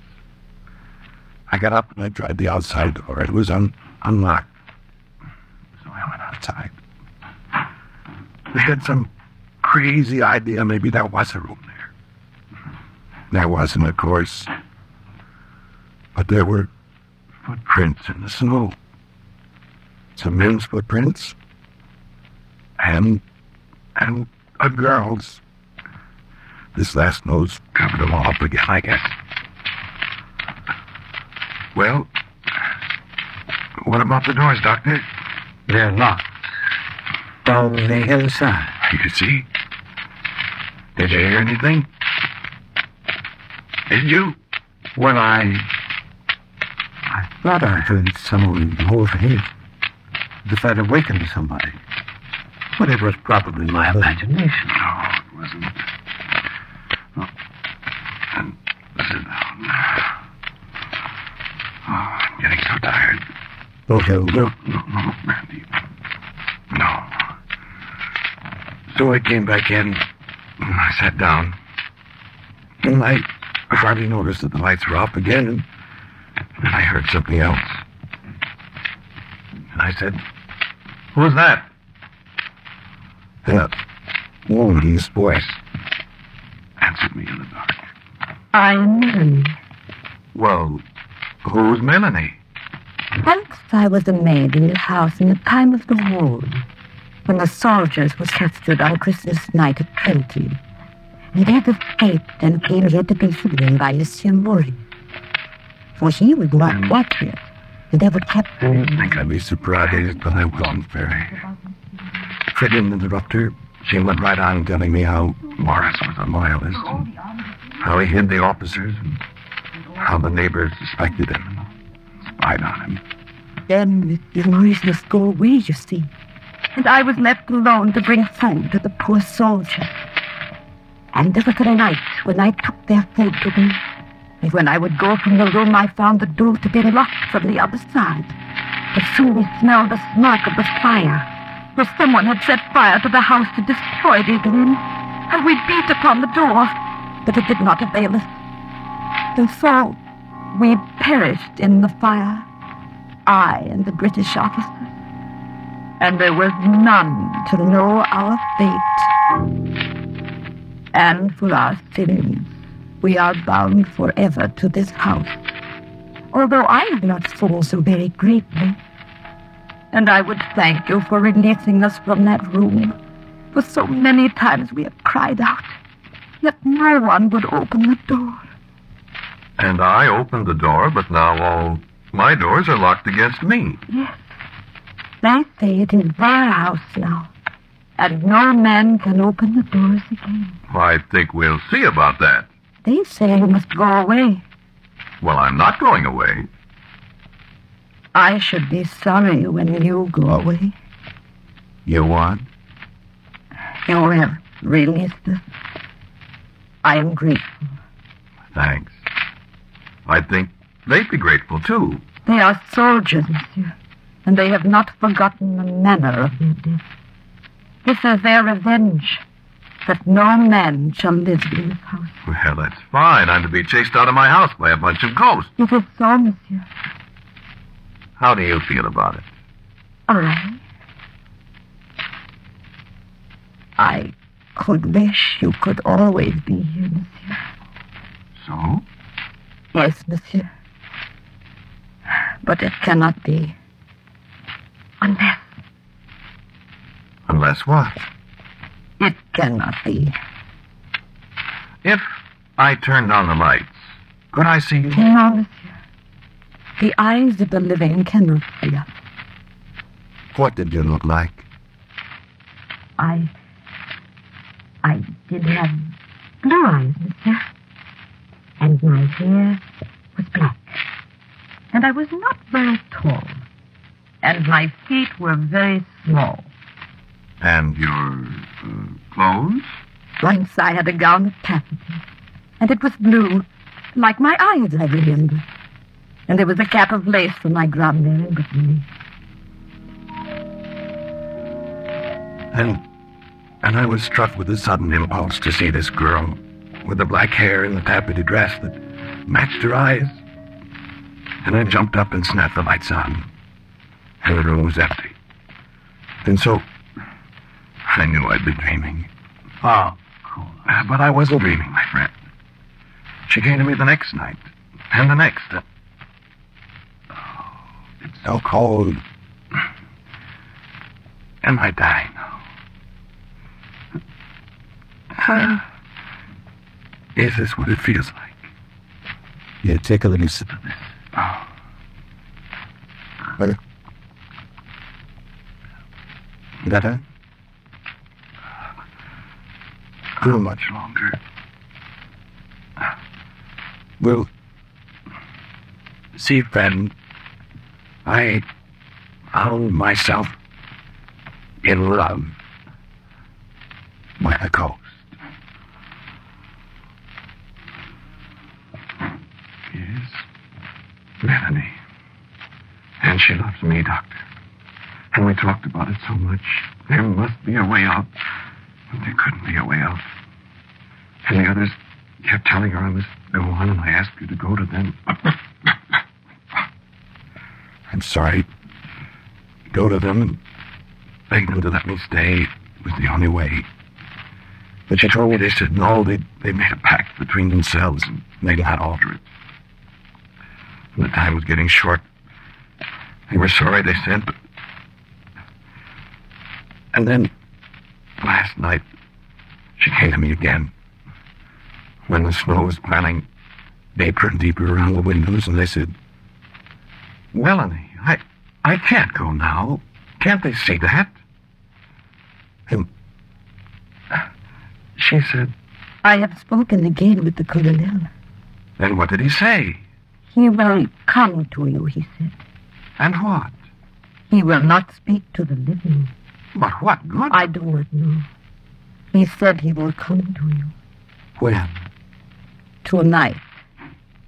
Do not speak. Say, Monsieur le Colonel.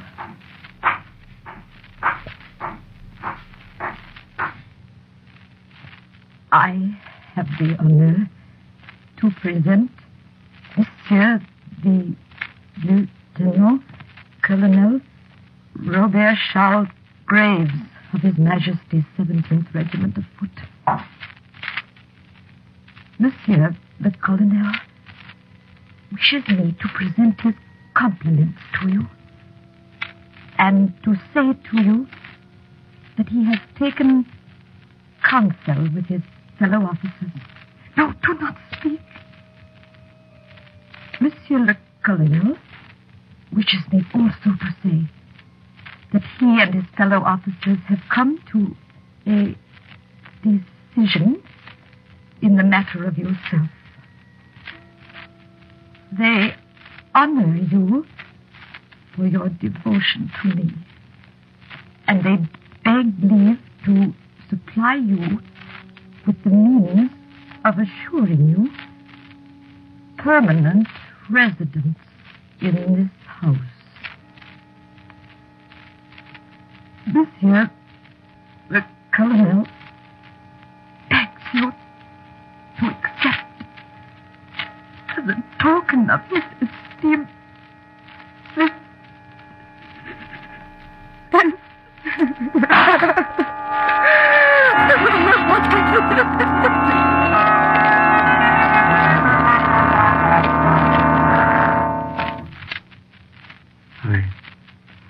I turned on the lights. It was there on the floor. Flintlock pistol, loaded, good issue, black flint. Personal gift from Robert Charles Graves, 17th Foot. Well, I thought a long time. Turned off the lights. Called her. No answer. Talked to her. Told her I loved her. Wasn't brave enough to. Said I loved her. Couldn't do it. Cried. No, I didn't do it. No, I didn't. Long toward morning, heard footsteps again. Boots, sword, spurs clicking. Knew who it was. Said, hello, Colonel. Said, Colonel, thanks, only haven't got courage enough. Always love her, Colonel, I said. Said, here's your pistol. I'm a coward. Oh. Drink, please.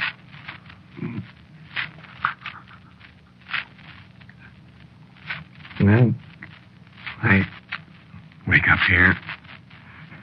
Daylight. See? If Colonel Graves couldn't that fella show me way out? Couldn't that fella pull trigger for me? Hello. Melanie, in your blue taffety dress, and your blue eyes, and your black.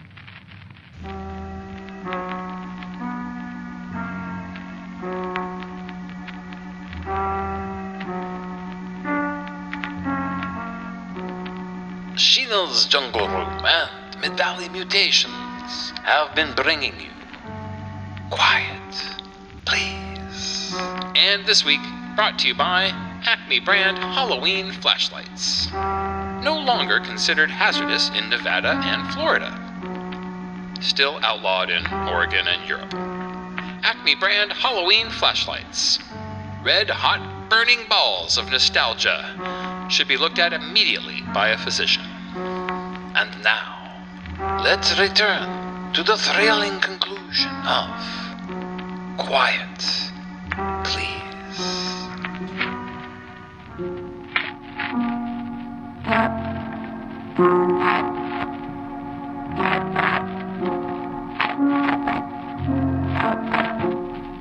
You have listened to Quiet Please, which is written and directed by Willis Cooper. Lawrence, the man who spoke to you, was Ernest Chappell. And Melanie was Claudia Morgan. The doctor was played by James Van Dyke. Our sound effects by Albert Afro. Music for Quiet Please, except for our theme, which is from the Allegretto movement of the César Franck Symphony in D minor, is composed and played by Albert Berman. You have been listening to Dimestore Radio Theater's Halloween Spook-tacular 2023 on Sheena's Jungle Room. Brought to you by Mid-Valley Mutations. We hope to see you again next week. But until then, be seeing you.